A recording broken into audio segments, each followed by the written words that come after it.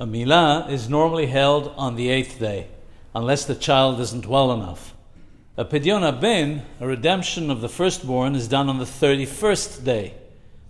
If the child wasn't well enough for the milah at the correct time, and the first opportunity to perform it is on the 31st day, which one should be done first?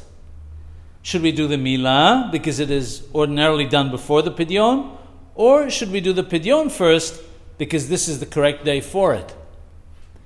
It says in Yedei Hayim and Torah Lishma, based on the Gemara of Pesachim, that the milah should be done first because that is the normal order.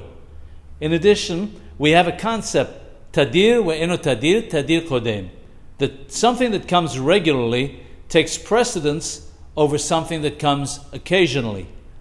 A milah has to be performed on all baby boys.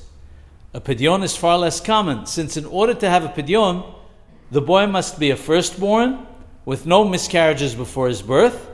It must have been a natural delivery, and neither parent may be Kohen or Levi.